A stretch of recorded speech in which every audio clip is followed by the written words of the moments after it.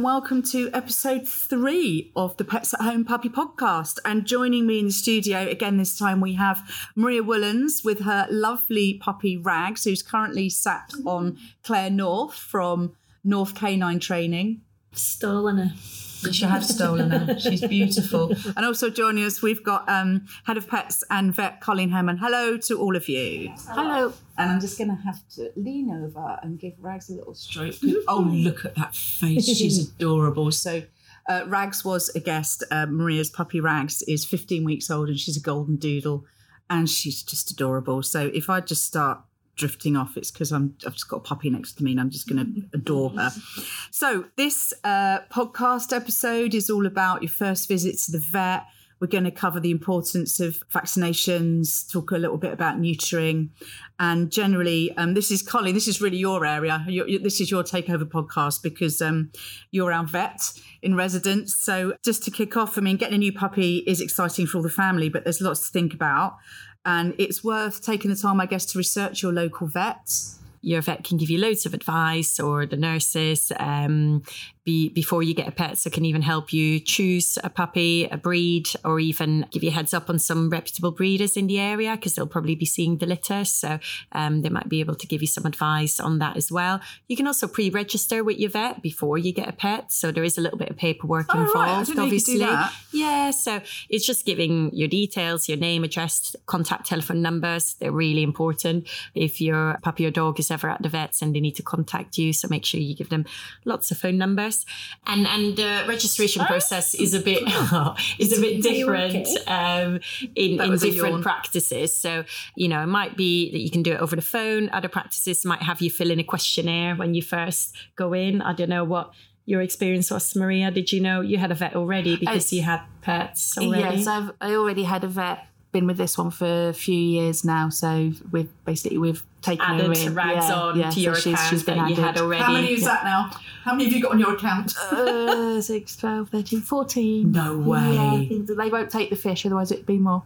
Wow. Okay, so I've now got to write a whole new episode about Maria and her 15 pets. Anyway, sorry, Colleen. No, that's fine. As you were. So yeah, some vets will take more details than others. So you'll find some practices, like I said, will have you fill in a questionnaire and they will want to know everything, you know, what food you feed your dog, things they like. Whereas other practices will maybe just ask you those questions more in a consult. So really important you find a vet that you like and trust, I think. Obviously you had one already, but if you've not had a pet before you get your puppy, just go around a few practices and find out where you like the look and feel and the people. I think is quite important. And so then, yeah, you've got your first visit with your puppy. How did Rags's go? Fine. To be fair, it was just a visit, just to sort of like sniff out the situation and say hi and get weighed. She'd come with the microchip and the vaccinations. So she was fully vaccinated already? Yes, yeah. Okay, yeah. So I think most people would only, first go to their vet to get the second or third part of vaccinations.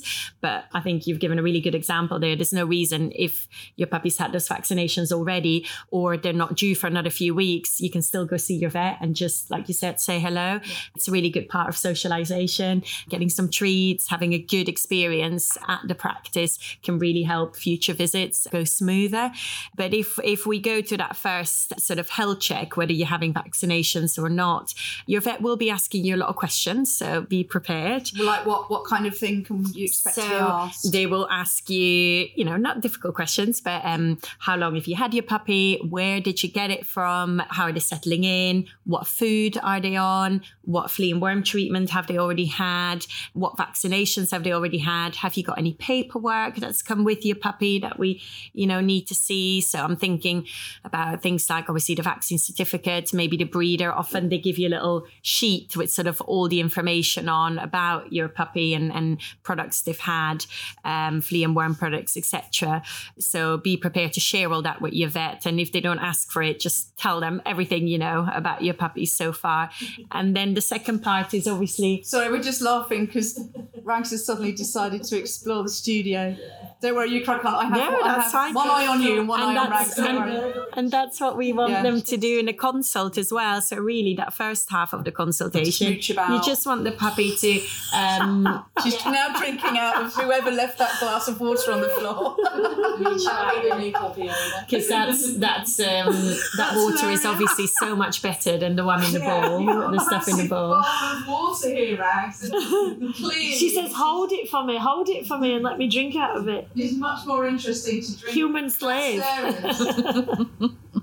The second part of the consultation will be physically checking your puppy, so doing the health check. And again, every vet is kind of different in which way they go, but I think you'll find most people sort of go nose to tail, and that's what I would do. So checking nose, eyes, ears for things like dirt or ear mites or lots of wax, any abnormalities on the eyes, maybe some eyelashes that are growing in the wrong place and irritating the eyes, or eyelids that are sort of folded the wrong way. Looking in the mouth, looking for things like cleft palate, which some puppies are born with, or even misalignment of the jaw. I mean, would a layman person know what a cleft palate is, or is that something that a vet would actually have to... If it's a small defect, it might be difficult to see. So then as an owner, you might not always see it. Right, if it was a really big defect, it's unlikely a puppy would have made it all the way for you to buy it without any problems, because it'd be quite difficult for them to drink or eat. Right. But again, it's something vets should always check for. Sorry, I'm just not laughing. I just burst out laughing. Claire just had to give Rags a toy because she was taking a great interest in the cables, but now she's very happy with her new crinkly toy. Sorry, the rustling was trying to distract the 15-week-old puppy. Sorry, Colleen. No, that's fine. So yeah, after sort of examining the head, like I said, the ears for wax or maybe even ear mites, you'll probably see them feel around the neck a bit, and that's where there's some glands called lymph nodes, which can indicate if they're swollen. It can be a sign of lots of different things, but it's something vets will feel for. So yeah, moving on from the head, a vet would listen to the chest, and that's quite important because they'll be listening to the heart quite carefully, right, for any abnormal rate or rhythm, or something called a murmur, which basically just means turbulent blood flow. So a murmur per se doesn't necessarily mean it's a bad thing, but it can be blood flow then. Blood flow. So that can be because a valve is maybe a little bit leaky, or there's a hole in the heart, or it can just be normal for that puppy. Just an irregular heart rate. Well, or just a sound that the blood makes when it goes in that heart, but actually the heart itself is fine. So I've got a heart murmur, for example, but it's what we'd call a physiological heart murmur. So it doesn't necessarily mean there's anything wrong with my heart and I don't have any problems with it. But obviously it was investigated when it was first heard. And the same with a puppy. If a vet heard a heart murmur listening to your puppy's chest, obviously you're going to be concerned, but it doesn't necessarily mean it's something really bad. I think sometimes people think a murmur is a disease, but it's not. It's a sign of something else. And that can be anything from something completely innocent that we don't need to worry about all the way up to, more serious issues. So it definitely needs investigating. Mm-hmm. Yeah. And murmurs can come and go as well. So, it might be that the vet notices a murmur at the first consult and then says, actually, let's just wait and see. Next time you come in with your puppy, listen again and let's hear whether it's still there. So they can come and go. So definitely something to discuss, but not necessarily something to worry about straight away. They will also listen to the lungs for any crackles or noises or any abnormal noises there. And then on to feeling the abdomen, making sure it's nice and soft and relaxed. There's no enlarged organs or abnormal areas that are maybe really painful or tense or blockages. Although if there was a problem like that, you'd hope there's symptoms to go with it. We'd always, this is maybe more true in cats than dogs, but always double check the sex. It's not unusual to get, like I said, often more cats, but a kitten called Princess, which then ends up being a boy. I think that happens quite a bit. So again, just with dogs, just to be on the safe side, always check the sex. And especially with male dogs, making sure that both testicles are out there. So there is a condition called cryptorchidism, which is quite a long word, but basically means undescended testicles. So testicles, they grow in the abdomen and then they sort of fall down, basically, so they're visible to the outside. Sometimes one or both of them don't do that, and they stay in the abdomen, or they kind of stay in the sort of inguinal area, genital area, under the skin. You can sometimes feel them, but not quite where they're supposed to be. And so that's something to check, because if they don't descend, often vets will wait sort of 6, maybe even 12 months to see whether the second testicle does descend. If that doesn't happen, unfortunately, the one that stays in the abdomen is at quite high risk of developing cancer later on in life. So it just means you need to be sure to have your dog neutered, and the vet will have to go and find that second one and make sure that's removed as well. And once that's done, nothing to worry about. So isn't it, but I was just about to make a flippant joke there about dropping balls, but I won't, because it's a very important subject. And so just make sure you check the rear end and make sure there's two things that should be in a pair. Should be there, showing. Not something you have to worry about with Rags, because being a female dog. The other thing vets should check for on the tummy is the sort of belly button area or umbilical area, because sometimes puppies can have a hernia there. So a hernia just means there's a defect with the muscles and abdominal wall. So bits of fat or sometimes even bits of intestine can poke through and sit under the skin. So there might be a little bulge there of where something's poked out. Don't worry, you can't see it on the outside. It's under the skin. But often you can feel a little hole basically in the body wall.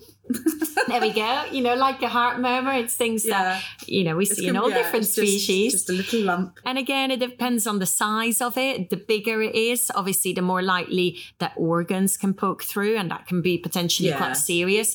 If they're quite small and it's just a little bit of fat, again, nothing to sort of immediately worry about. But again, when it comes to neutering time, I would usually recommend that defect just gets closed, and then it's closed, and again, no consequences later in life. Okay, so I just wondering, Maria, you didn't have any issues when you took Rags. She's in complete 100% working order. It appears to be. Happy. Yeah, very much so. Oh, that's good news.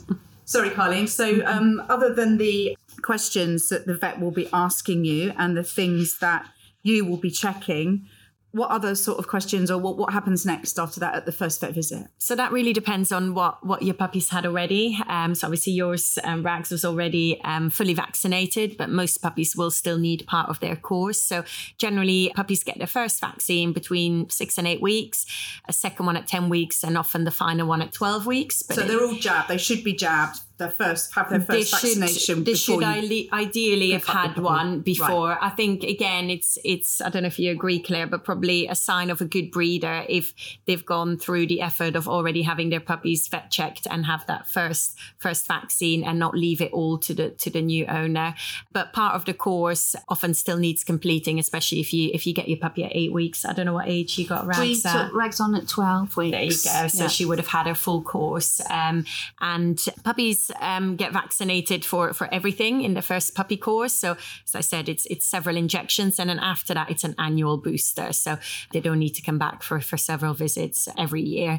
And which diseases a vet vaccinates against in all the years of dogs, that really depends on where you live and your lifestyle. So that's something to discuss with your vet. Flea and worming as well depends a bit on the individual dog and what they've already had, but puppies will have worms. They get them from mum.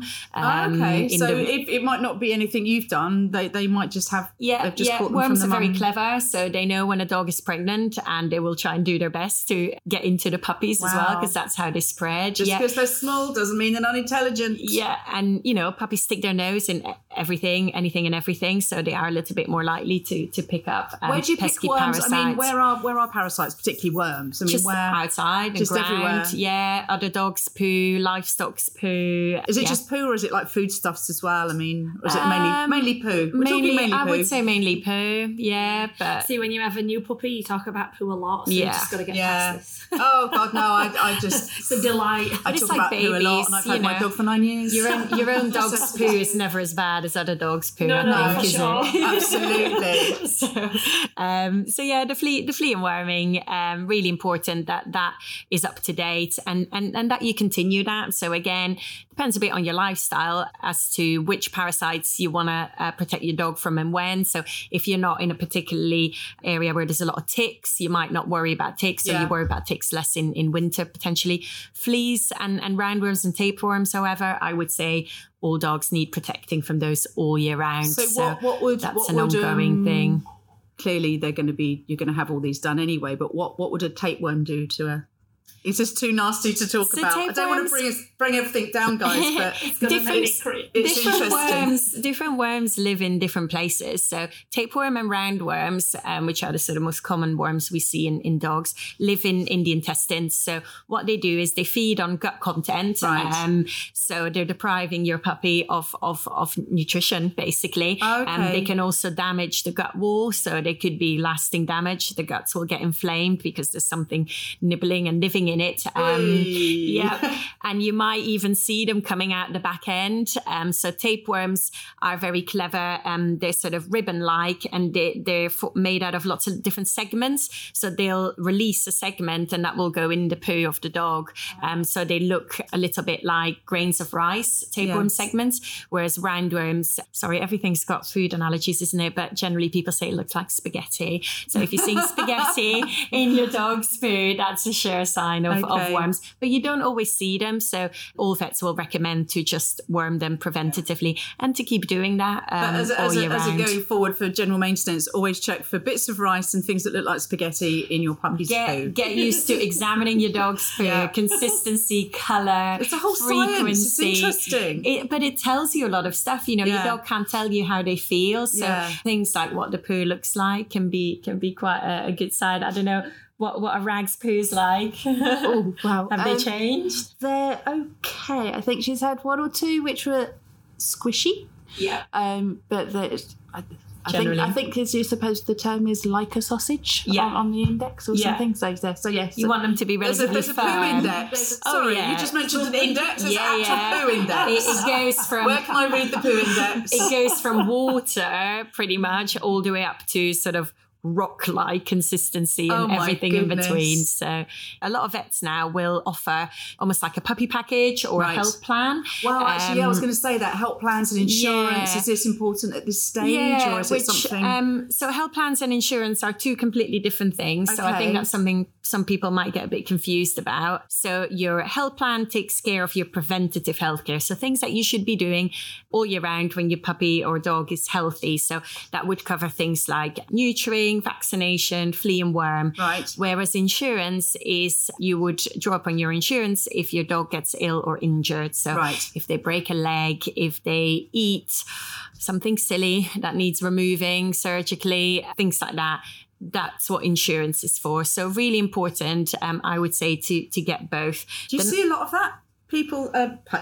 Puppies eating crazy things. I saw a case the other day. A friend of mine sent me some x-rays of a dog that had eaten a whole load of metal stuff. So on x-ray, metal is really obvious. It's very white. So you could immediately see there was stuff in there. And then obviously they had to surgically remove it, which is quite a big procedure. So ideally you want to avoid that. There was screws, spanners and nails. How do you get a spanner down the gullet of a puppy?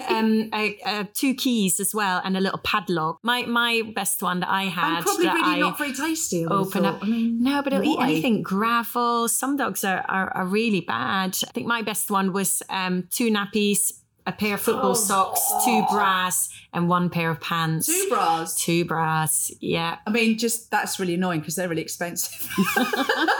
I once seen a Labrador, right? And it's often Labradors, isn't Labradors it? They're horrendous for eating things. Is it because they're bored or is it just because puppies are just permanently starving? Yeah, they just have that need to eat everything drive. We give him a toy and he just swallowed it in front of me. I was like, oh good Lord. So I tried to fish it anyway. He was sick with the toy and proceeded to sick out another 11 toys and nobody knew they were in there. Oh my So see what I'm saying about watching? Yeah. About watching Yeah. Observant, Be particularly with observant. puppies. Yeah, Definitely. count the toys if you've got a Labrador. I don't know. Yeah. Oh my, yeah, do a toy count. Or after even every when they playtime. start destroying a toy, Good grief. remove it and chuck it, because obviously once a toy is half destroyed, it's easier to pick bits out of it and more likely for them to then stuffing. eat parts of it. Yeah. Stuffing that might expand in the toys. stomach. Toys, yeah, I've never seen anything.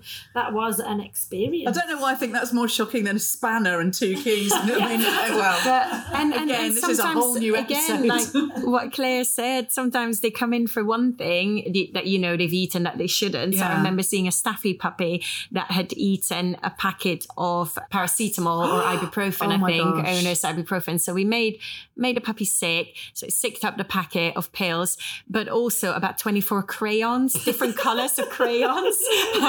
So yeah, they'll eat anything. Yeah, a friend of mine's dog ate a whole box of Celebration chocolates. Well, who wouldn't? All in the wrappers. When Oh, the no, vet, when the okay, vet made that's- the dog that's sick, crazy. and it all came out in the wrappers. Still in the wrappers. Oh, really? Oh, Oh, my yeah, it's word. nuts, honestly, what Well, they also, do. plus chocolate is incredibly Yeah, bad chocolate's for very dogs. bad, Yeah. So, very yeah. bad. Very, definitely poisonous. Yeah, So we'll be covering that off in the nutrition episode. Yeah. Yeah. Wow. Okay. Sorry, we digressed a bit there, but that is just, oh my God, unbelievable stories. I'm sure that you've both got plenty of those. That, Yeah. my goodness. Sorry, I can't get over the 11 toys. Anything Rags has eaten Yeah. that she so shouldn't far. have? Is she paying attention? She's sort of she's curious like, about. I can beat particular- that. I can beat. No, she does like to pick virtually anything up. So she's already had a plug cover. Oh, right. Okay. So for anything the on the studio. floor. So, yeah. So it is a case, like you say, watching and just Yeah. go, right, drop I'm it. just checking the So floor we're now thinking for drop anything. it might be the first proper cue that we get her to follow. Yeah, absolutely. So Yeah. just on a little side note for that, just a little bit of advice, swapping. So if you've got a dog that likes to pick up things, and a lot of puppies do, some more than others, what they're picking up is important to them. So they don't want you always to take it from them. So don't get into this habit of grabbing puppy and taking out of their mouth, because what that's going to do for you long term, it's going to make them more possessive over the items they have, more likely to swallow them. I've seen dogs. Oh, that's interesting. Dogs would very often rather swallow it than give it to you because Yeah. that's dogs. It's Mine important. certainly would. So absolutely get into the habit of, like you say, creating a drop or a swap. So have something around you, some nice treats, something like that. Tell the dog, thank you, take it, give him something else. Yeah. So it can be another one of his toys, it can be a food item, so that they start to want to, basically, you want them to show you what they've got. So like, you stole my socks. Wow, that's amazing, good dog. And they come all happy. Oh my God, here it is, here's the socks. And then thank you for me, that's for you. Do a swap. The quicker that you get that relationship established is definitely better than the vet Yeah. option, because they swallowed the spanner or whatever. Yeah. Good grief. Oh no, that's really useful advice. Yeah, definitely. Thank you. So Claire, I guess what you mentioned to me off mic a minute ago was that you don't want your puppy to associate going to the vet with all the bad things, which is clearly why you take them. So would you suggest Yeah. taking them otherwise? Yeah, absolutely. So if you think about reasons why you go to the vets, it's usually for things like your annual booster or, heaven forbid, but puppy's not well. So when you go there, it's not going to make necessarily a positive experience for the dog, and therefore that's going to make them not want to go and not like the vet and these kind of things. So a lot of dogs are very difficult in the vets. So what we would look to do really, and I work with a lot of vets, and none of them would mind at all that you would make time, just small sections, 5 minutes, to go into the vet, make it a nice experience for puppy. So have them in the waiting room, play with them, feed them, go home again. Maybe have a nurse consult, so the literally nurse just Get used to going up on the Fe- table. yeah. Being just felt, I guess, by another Yeah. person. But nothing- Mouth open. but nothing happens that's bad as such. Yeah. So so that they're like, oh, this is good when I come here. I get fed, I get fuss, it's nice. That's really important, because if the worst case scenario happens and puppy is injured or poorly and needs to go there, they're already going to be really stressed. So they're going to need something doing. They're not in a happy place. And then it's going to make more stress. So if they have a nicer association with that place, what we hope is it makes it a little bit easier. And sometimes that gets worse over the years as well, isn't there? I'm thinking of, kennel cough vaccine, which often a lot of puppies are absolutely fine. It's a vaccine, some drops that you have to squirt up the nose. Not with a needle or anything, just with a syringe. But it's obviously not, it's still not that pleasant experience. And actually, it's not unusual for dogs because they get it every year, to after a few years start resenting it more and more, to the point that it can be really difficult to examine their eyes or their mouth, because as soon as you go near their face, they think you're about to do this kennel cough vaccine. So really important, I would agree with Claire, to get those associations. Yeah, and another thing that I would talk about, and a lot of people don't like the idea of this, but it's a very valuable thing to do. I would always muzzle train dogs. So muzzle training, so teaching them that to wear the muzzle, and I might use I might spread something inside the muzzle, a little bit of, dare I say, squeezy cheese or something like that they want to put their head in there, they like it, not because they need to wear it frequently, but because, again, I'd be looking at, if the worst case scenario happened and my dog was injured, he's going to be hurting, and for treatment purposes he may need to be muzzled. If that's never happened to him, I'm putting another massive stress on my dog. So I would always rather that was just a thing that we were happy with. So just build it into your training. No, that's a really good idea. Claire, really interesting, and I completely agree about obviously taking your puppy to the vet frequently and for non-booked appointments in a way, or not because they need a vaccination or they're poorly. And I guess the fact that Pets at Home have a lot of vets in store might help with that. Oh, absolutely. Yeah, I love this concept. So what I personally see, so I work in several of the Pets at Home stores and do puppy parties with the vets and puppy training with the in-store vet as well, is that the dogs are a lot more comfortable because they're coming into an environment that essentially is fun. So we can come in, we can walk around the store, we can pick a toy, which all dogs do, don't they? They can raid the biscuit bar and all this kind of thing. Then they go and they have their appointment, but then when they come back out, they've also got that again if we need to, so they can spend time there, and it makes a really positive experience. I definitely think that the dogs that are in that environment are more relaxed, more comfortable. This is what I see frequently. I'm making my own notes here, sorry, rude of me while you're talking. There's so much information coming out. This is great. Okay, so I guess one big decision when getting a dog is neutering. So, Carleen, would you recommend getting a puppy neutered? If so, what age? What are your thoughts on neutering? So it's definitely a conversation to have with your vet as soon as possible. It's a bit of a minefield, the whole neutering, and you'll probably find if you ask 10 vets, they'll tell you 10 different things. Also depends on you, your lifestyle, and your dog, their individual personality, but their breed as well. So dogs can be neutered from, usually it's around 6 months, we say, both male and female dogs. But the advice for female dogs, especially whether to do it before or after a season, there's pros and cons for each. So I don't know, Maria, whether you looked into it or what advice you got from your vet? We have conflict at home. I'm saying we'll get her neutered and we'll get her neutered as early as we can. Husband's going, not sure I want her neutered. Why? What's his thinking behind that then? I'm not entirely sure. Why do you want her neutered?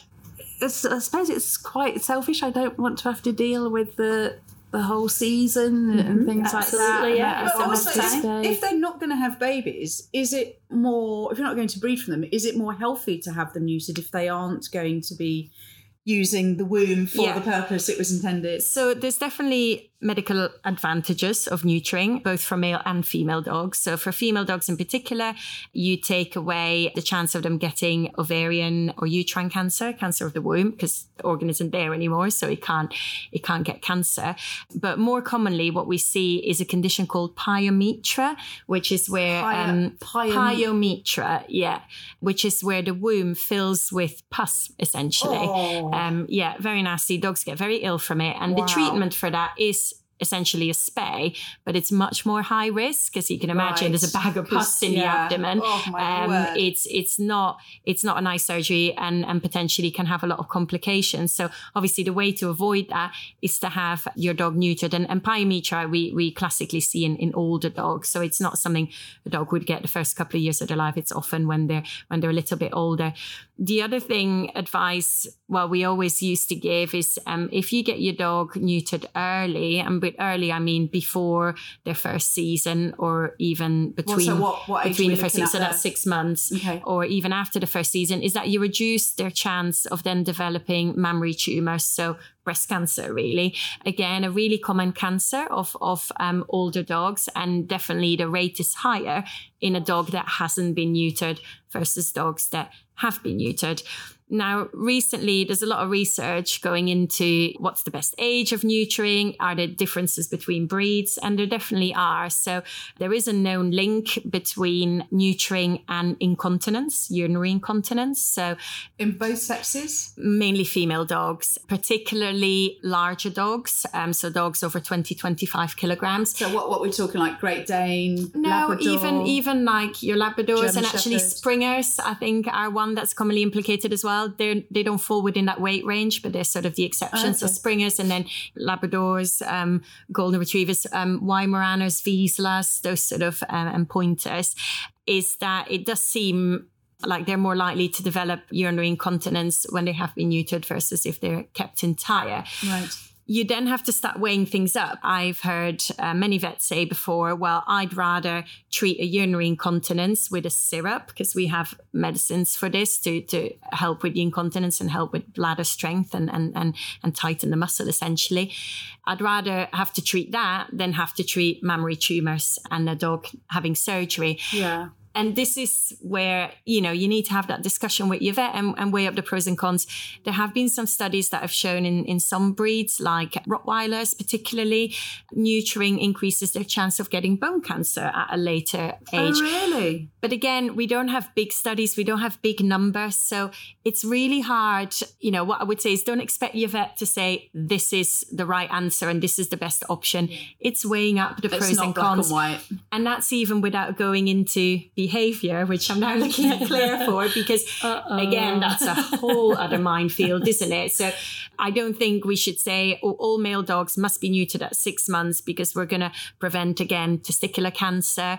Prostate problems are much reduced if they're neutered. And then it's supposed to be aggression supposed to be reduced as well, but no chance with my Jack Russell. Same. If that behavior, I think hopefully Claire will agree with me, if behavior, a lot of that is in the head. Yeah, hormones play a role, but it's in the head. What I've always heard, and correct me if I'm wrong, is you've maybe got an aggressive dog. Often aggression is fear related. If you don't take away their last bit of bravery, their testosterone, it's quite likely you're going to make things worse. So I'm going to hand over to Claire to expand a little bit more on that. Yeah, I mean, I can absolutely agree. It's a hot topic at the minute, like between vets, between trainers. We don't have masses of research in this country on it, so it does make it difficult. And Why is that? Because people can't make money out of it. yeah, I don't know the answer. Studies just aren't there. And I guess you're often looking, we say retrospectively, so you're looking at old records and seeing what happened, but it's very difficult to ethically as well to set this kind of study up. So you're going to get 20 Labradors and 10 you're going to neuter and 10 you're not, knowing that the 10 you're not going to neuter are more likely to get this potentially. And so and they're often difficult breed to set specific it as up. well. So There's breed specific like, aspects. Yeah. So it's a big thing. So in terms of behaviour, what we would say is, so in male dogs, you're absolutely right. The testosterone is a bravery hormone. If you look at a 6-month-old dog versus an 18-month-old dog, there'll be huge differences in their development and their state of mind. If you have a behavioural problem, it's a go-to point for a lot of people to think, I'll neuter my dog and then I'll deal with it. The problem then for somebody like myself coming in, I can't give you that back. So if you've already taken that away, but essentially I look at the dog and I'm thinking very often, I really wish that I had some testosterone to come in here because it's what we really need. So neutering a male dog will only change or potentially change testosterone related behaviour, so male on male aggression, scent marking, things like that. So if you've got a problem with separation anxiety, something like that, it's unlikely to make a difference and actually potentially makes these problems more difficult for you. So that's really important to take into account. In that case. For me, I would want to see a dog grow up and mature mentally as well as physically properly before we neutered. So What age? Really dog dependent. So in your smaller breeds, if you're looking at something like Jack Russell Parsons, here we go. Give me some personal advice here. So if you're looking at something like a smaller terrier breed or something like a Chihuahua, something like that, you're going to look at something like that and I've seen Chihuahuas at 17 and 18 weeks old that are like dead mature. So the smaller the dog, the quicker they reach maturity, both physically and mentally. So you might be in a position at 6 months to neuter that dog and it might be fine. If you're looking at something like a Shepherd, a Doberman, a Rottweiler, a Retriever, a Dane, goodness me, they need to be growing up mentally and physically before I'd neuter. So I would, again, it's really dog dependent, so I'd need to see the dog. But as a generic piece of advice, I'm going to be looking at definitely over 12 months, probably 18 months to 2 before I'm thinking of neutering. We did ours at 40. I think he might have been 14, 15 months old. Yeah. So you were probably in a ballpark for the breed, I would say. Cool. That's good to know. So if you are unsure, absolutely speak to the vet, because the vet has got knowledge that I wouldn't have, the medical knowledge, because the medical side of this is important also. And speak to somebody like myself, what I do, I'm always going to be happy to speak to people about this decision. I'll sit with you, I'll chat it through, we can assess the dog, we can have a look.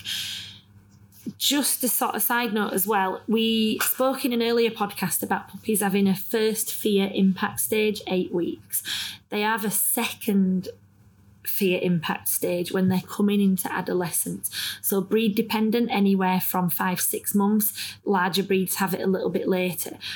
This is often a time where classically we're looking at neutering. So if you take a dog in a second fear impact stage for neutering, you are going to have a problem. You're going to have a massive surgery with the vet and all of these kind of things. Yeah. So if you are... And you're taking away their bravery hormone just at the time when they actually do really need it. Yeah. So absolutely, it's quite a big decision, I think. Yeah, definitely. Can I just ask a question? So when you neuter a male dog, how long does it take for the testosterone, for want of a better word, to drain out of their system? I mean, how long does it take for it to just be putting gone? Me on the spot now, but it'll be a few weeks at least. I don't know, the behavioural side of things might take longer. Yeah, it's about 6 weeks usually. Oh, right. Well, that's interesting. I thought you were going to say like 3 months or something. No, about 6 weeks. So another thing as well that I've used more recently, and I'm having huge success with male dogs, and I don't know how we sit really from a veterinary perspective in this. Vets seem a little bit more reluctant with it, but for me it's a good thing. So if I'm doing behavioural work with a dog that's not neutered and I get that dog in a position where I think, we're ready to neuter, but it's still a big thing, there is a chemical castrate option. Now I've personally used that in my own male as well. An implant 6 months. And that takes away the testosterone, but not permanently. So what happens with that is you get to see what you'll get. So if you don't like it, you manage it for 6 months, but it's not the end of the world. Right, so it's reversible. Yeah. So after 6 months, it's going to wear off. You're going to get the testosterone back, and then you see what you've got, and then you think, right, I liked that previous 6 months better than I liked the 18 months before. And that I'm going to neuter my dog. No detrimental effect on your dog or your puppy. That's not that I've seen. Doesn't affect their personality. It just blocks the testosterone release, essentially. So you see what you'll get without it. So it helps you to make that decision. That's really interesting. Yeah, a lot to consider. But I think what I would say is for the majority of dogs, neutering is probably the way to go. If we're just generalising massively, I would say think, yes, I'm going to neuter my dog. The exact timing when, that's a little bit more complicated. But, what you're saying, the mess with seasons, but also male dogs that will try and get to her. And sometimes it's incredible what they, they'll come from miles away because they'll smell her and break into your house. So she might try and break out of the house to get to male dogs. Lots of things like that. You don't want her getting caught and then having to deal with a litter or having to go to the vet there are injections you can give to, stop a pregnancy. But it's just all things you probably don't need in a busy life. That's quite good now, because you are now heavily armed with information and you can go back home to your partner and go, right, She's being done. Yeah, Do you want all this to happen? I would totally agree. As a generalisation, I'd be very pro-neutering. Yeah. Get it done, just work out when you're going to do it and do it at the right time. But yeah, for most people, managing seasons, like you say, is difficult, you know. And also from a male dog perspective, a lot of male dogs, if they're heavily testosterone driven, struggle with a bitching season around. And so when you're walking them makes problems, you know. So I think overall, yes, but just timing. Let's get it right. Yeah. Okay. So if in doubt, go and talk to your vet. And if you want some more behavioural related advice, talk to somebody like Claire. I'm just going to read your T-shirt again at North Canine Training. North Canine Training. Yeah. And you're based in? We're based in West Yorkshire. We do stray out of West Yorkshire occasionally. But we have online things as well like that, and phone calls and Skype and these kind of things. Okay, so we great. can help you, yeah. That's amazing. So all the notes for that will be in the podcast notes. Carleen, thank you so much. Is there anything else you'd like to add about neutering? Covered quite a lot. Maria, have you got any questions about anything to do with neutering that you'd like to ask Carleen in relation to rags? It's not necessarily in relation to rags because I'm fairly determined as to what's going to happen. But you do hear a lot, whether it's in stores or just talking at dog classes and things, where people saying, oh, well, no, she needs to have 1 litter. Oh, God. No. Oh, that's such a urban myth. Absolutely. Having a season or having a litter is not going to mature or have any health benefits for your dog. So absolutely not. I think with cats, you often hear that as well. Yeah. No, you know, rescue centres are full of dogs unless you really want to breed for a particular reason and that, you know, you want a litter and you want to go through that experience. That's because you want it. I wouldn't say it's got any benefits for the dog. So absolutely not. I'd agree. You know, people think it's going to be a really easy thing to do as well. There's a lot of difficulties. You put your bitch at risk. Absolutely. So they're not driven by the same need like in people. You know, we don't have that. It's a different biological need. And I think there are enough dogs. So for me, again, I'm not anti-breeder, but professional breeders who do this because it's what they do for the improvement of a breed, it's of no benefit to the average female dog at all.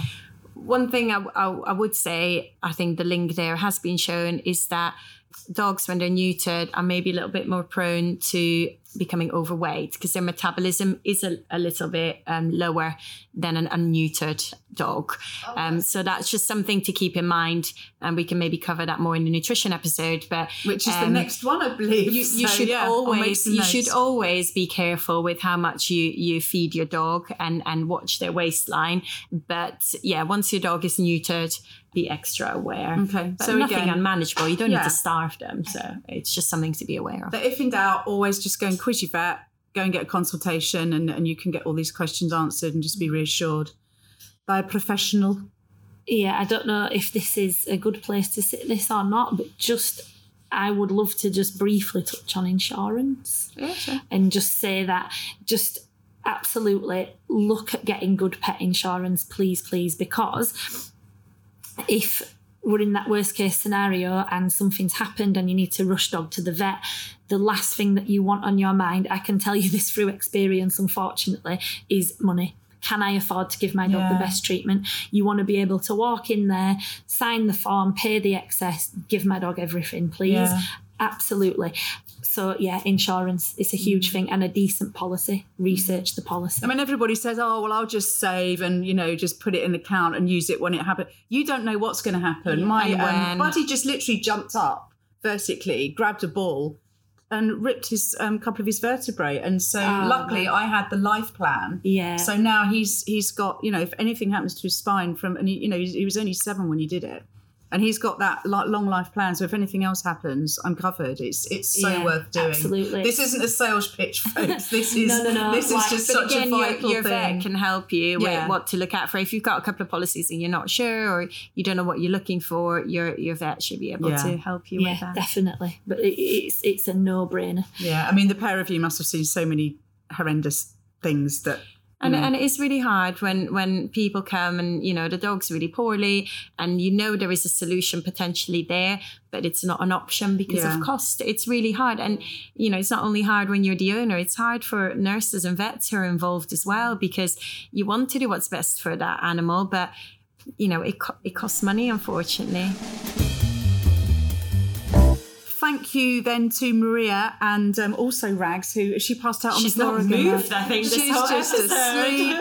She's the model most, puppy. the most chill puppy in the world. Thank you very much to you two for making the journey to come and see us again. Thank you to Carleen, our vet and head of pets, and to Claire North of North Canine Dog Training for all your expertise and friendly advice. Thank you so much. I think the next episode we're going to touch upon is all about nutrition. So if you guys would join me again to give your advice, that'd be great. Thanks, and tune in. Don't forget to read all the notes, subscribe, share. Anybody you know that's got a puppy or generally interested in animals, share. And we'll be back soon with another episode all about food and nutrition. Bye.